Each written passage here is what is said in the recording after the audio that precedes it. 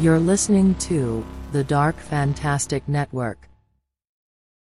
Review: The Maltese Falcon. All three versions. Considered a classic, mainly due to its inventive casting and stylish direction, The Maltese Falcon, 1941, wasn't the first attempt to adapt Dashiell Hammett's classic mystery novel. Directed by Roy Del Ruth, and starring Ricardo Cortez as morally ambiguous detective Sam Spade, this first cinematic version of the novel is a fun, compelling take on the story, with Cortez a standout as Spade. Unlike Humphrey Bogart's snarling portrayal of Spade, Cortez is, under the tough guy facade, all smiles and charm, turning an otherwise standard and dated mystery into an entertaining and memorable film.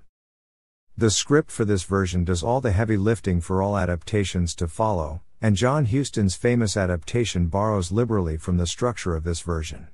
With the exception of some of the characterization of the side characters and a different ending, the main difference between the 1931 and the 1941 versions is the tone.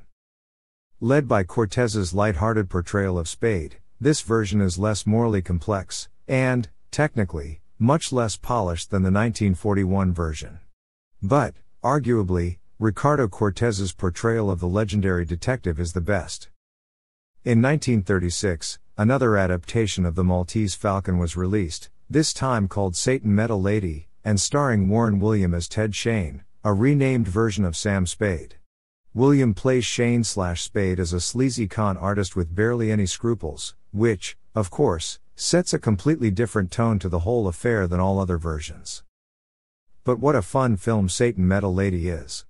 Thanks to an energetic script, ample support from a young Bette Davis as the femme fatale, and kinetic direction by cinematic wizard William Dieterle, this adaptation of the novel is a fast-paced blast, and probably the most entertaining out of the three versions. Where it falls short is in its portrayal of the villains, who come off as weak and forgettable. But, overall, Satan Met a Lady is an original take on the Maltese Falcon, and one worth rediscovering. 5 years later, the most famous adaptation of the novel was released, as The Maltese Falcon, scripted and directed by John Huston in his directorial debut. This version has been analyzed and lauded to death, so there's little point in lingering over its merits. What is fascinating to note, though, is how stagey and confusing this version is, something which all adaptations of the novel struggle with. Which begs the question, why is Dashiell Hammett's novel so attractive to filmmakers?